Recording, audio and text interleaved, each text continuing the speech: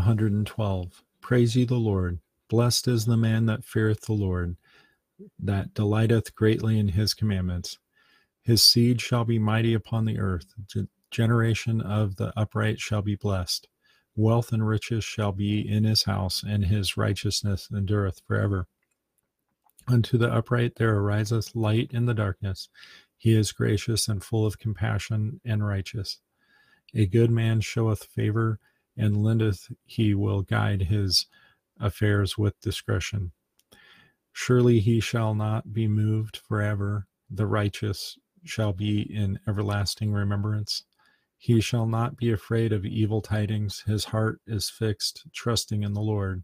His heart is established. He shall not be afraid until he see his desire upon his enemies.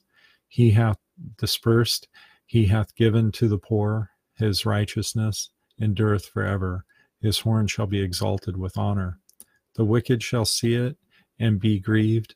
He shall gnash with his teeth and melt away. The desire of the wicked shall perish. Psalm 112.